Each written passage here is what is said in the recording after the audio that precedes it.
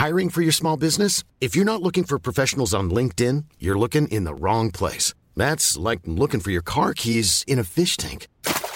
LinkedIn helps you hire professionals you can't find anywhere else, even those who aren't actively searching for a new job but might be open to the perfect role. In a given month, over 70% of LinkedIn users don't even visit other leading job sites. So start looking in the right place. With LinkedIn, you can hire professionals like a professional. Post your free job on linkedin.com/people today. You can now support Ghost Maps on Patreon. Simply look for We Are Hantu or click the link in the description. Ghost Maps. Entry 92, Marine Vista, Singapore.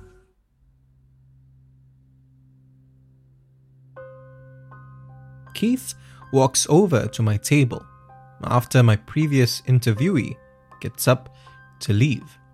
I'm here at this coffee shop in Hougang tonight to collect a few stories. It's the Hungry Ghost Month, and that usually means a lot more people want to share their accounts and experiences with me. Okay, it's time for me to leave, Keith says, patting me on the back. Keith is one of my previous interviewees. He currently works with an organization whose interests align with mine. He was here tonight to recruit me for more work with that organization. I turned him down, explaining that I'd rather focus on simply collecting stories. The organization, as I recall, tends to take a more active role. You sure? You don't want to join us? He asks once more. I thank him once again for the offer and once again decline. Alright. He says, smiling. But since you're okay with consulting, there is a case that we would like you to look at. I nod and ask him when, but he only says that he'll be in touch, then takes his leave, just as my last interviewee of the night arrives. Becky is 35 years old and works as a sales executive. Like all my interviewees tonight, she has the third eye. Oh, I see spirits everywhere, she says, with a wink. I ask her if this frightens her. She says that she thought it was completely normal when she was young. My parents knew I had the third eye early on, and instead of scaring me, they made sure I understood and respected it. She tells me she's actually more frightened when she doesn't see spirits. The benevolent ones she's found have nothing to hide. It's the mischievous or even malevolent ones that sneak around, she says. I ask her if she's had any such encounters, and she nods, slowly. So, I wave over the drink stole Auntie one last time, and Becky and I place our orders. Then, I switch my recorder back on and ask her to start from the beginning.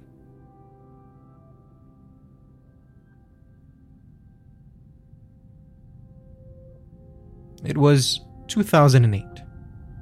Becky was seeing a guy named Steven. We spent a lot of time at his parents' place, this old condo at Marine Vista, she says. He was doing his national service and I was still studying, so we didn't have any money to go out. She didn't really mind.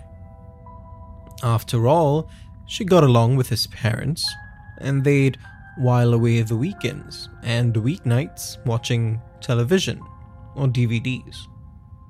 What Becky didn't like about the apartment, though, was that it was awfully quiet.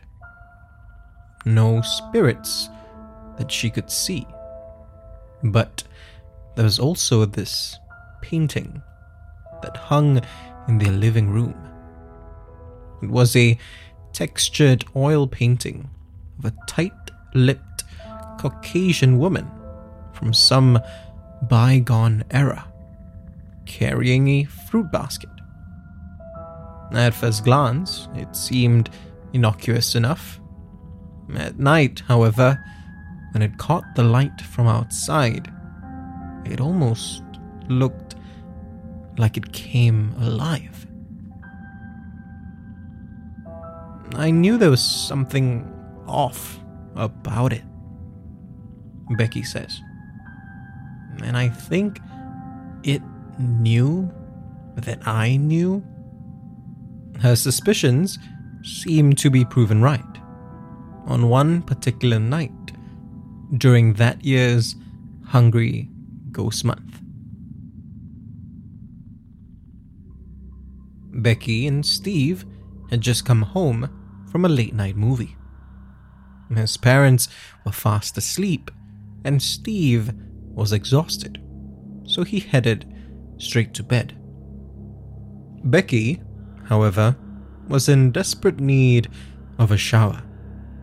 I'd been out all day, and I remember it had been bloody hot, she says. As she walked to the common bathroom, she passed by the painting. She could have sworn that the woman smiled at her. It wasn't a sinister grin, but it didn't have to be. Defiantly, Becky stormed towards the painting and inspected it. Now, it looked like it always did, but she remained on edge. She continued on towards the bathroom and got ready to shower. She placed a towel on the rack behind the door and started to undress. Before she could remove her clothes, though, she felt the hairs on the back of her neck stand. She looked around and nothing seemed out of the ordinary. But then she heard it. Singing. A sickeningly sweet voice that sounded like it was coming from within the bathroom's pipes. It was some old Teochew opera, she says, shivering slightly at the memory. Becky spun around again in terror, trying to find some possible explanation, but she knew the truth. Almost as if to drive the point home, the singing started to grow louder. As it did so, her towel suddenly flew off the rack, like it was being tossed right at her. She threw the towel to the ground and stumbled out of the bathroom, but the singing seemed to follow her. In her panic, she completely forgot about the painting. Then she looked up at it, and the woman in the painting was dancing. I kept going back to that image for weeks, months after that night, she says, quietly. I kept trying to see how the light could make it seem like she was dancing, but there was no way. All her bravado melted away. She screamed. Soon, Stephen and his parents came running out, asking her what had happened. She was too frightened to respond. As soon as she regained her composure, she asked Stephen to take her home.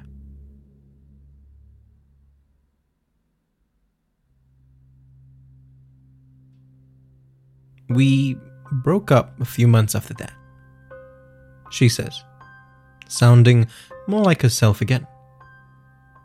Not because of what happened. We were just too young and it was inevitable, really.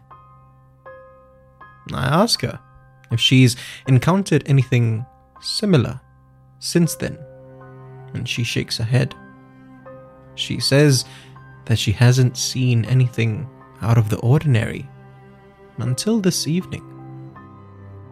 It's not a big deal, but she hesitates for a second, looking like she's trying to decide if she should tell me.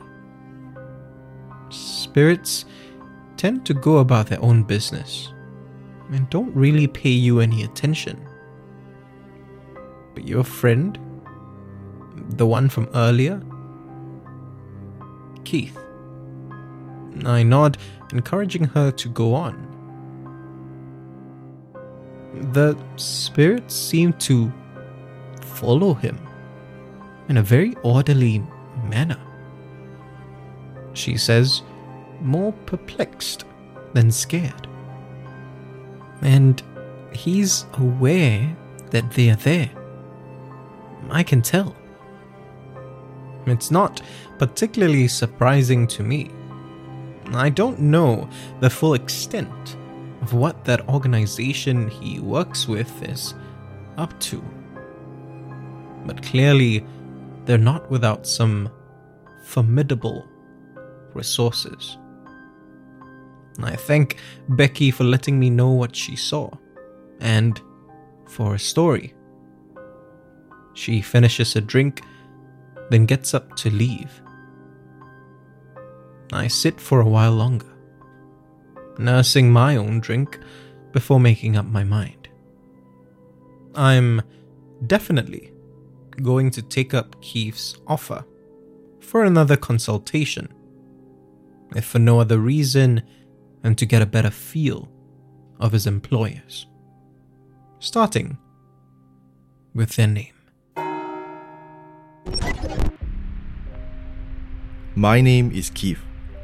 I've always been fascinated with the supernatural, but I never thought that my interests would get me this up close. Everyone knows that there are monsters lurking in the shadows, but we are the ones that bring them into the light. ICA, the International Cooperative for Apparitions, a new narrative series from the creators of Ghost Maps, coming in early 2024. If you want to discover more of Southeast Asia's other side, subscribe now and follow us on social media. You can also be one of our supporters on Patreon. Look for We Are Hantu or click the links in the description. Ghost Maps is a Hantu production, created by Kyle Ong and Wayne Ray, with art direction by Jolene Lim, and recorded on Audio Technica mics.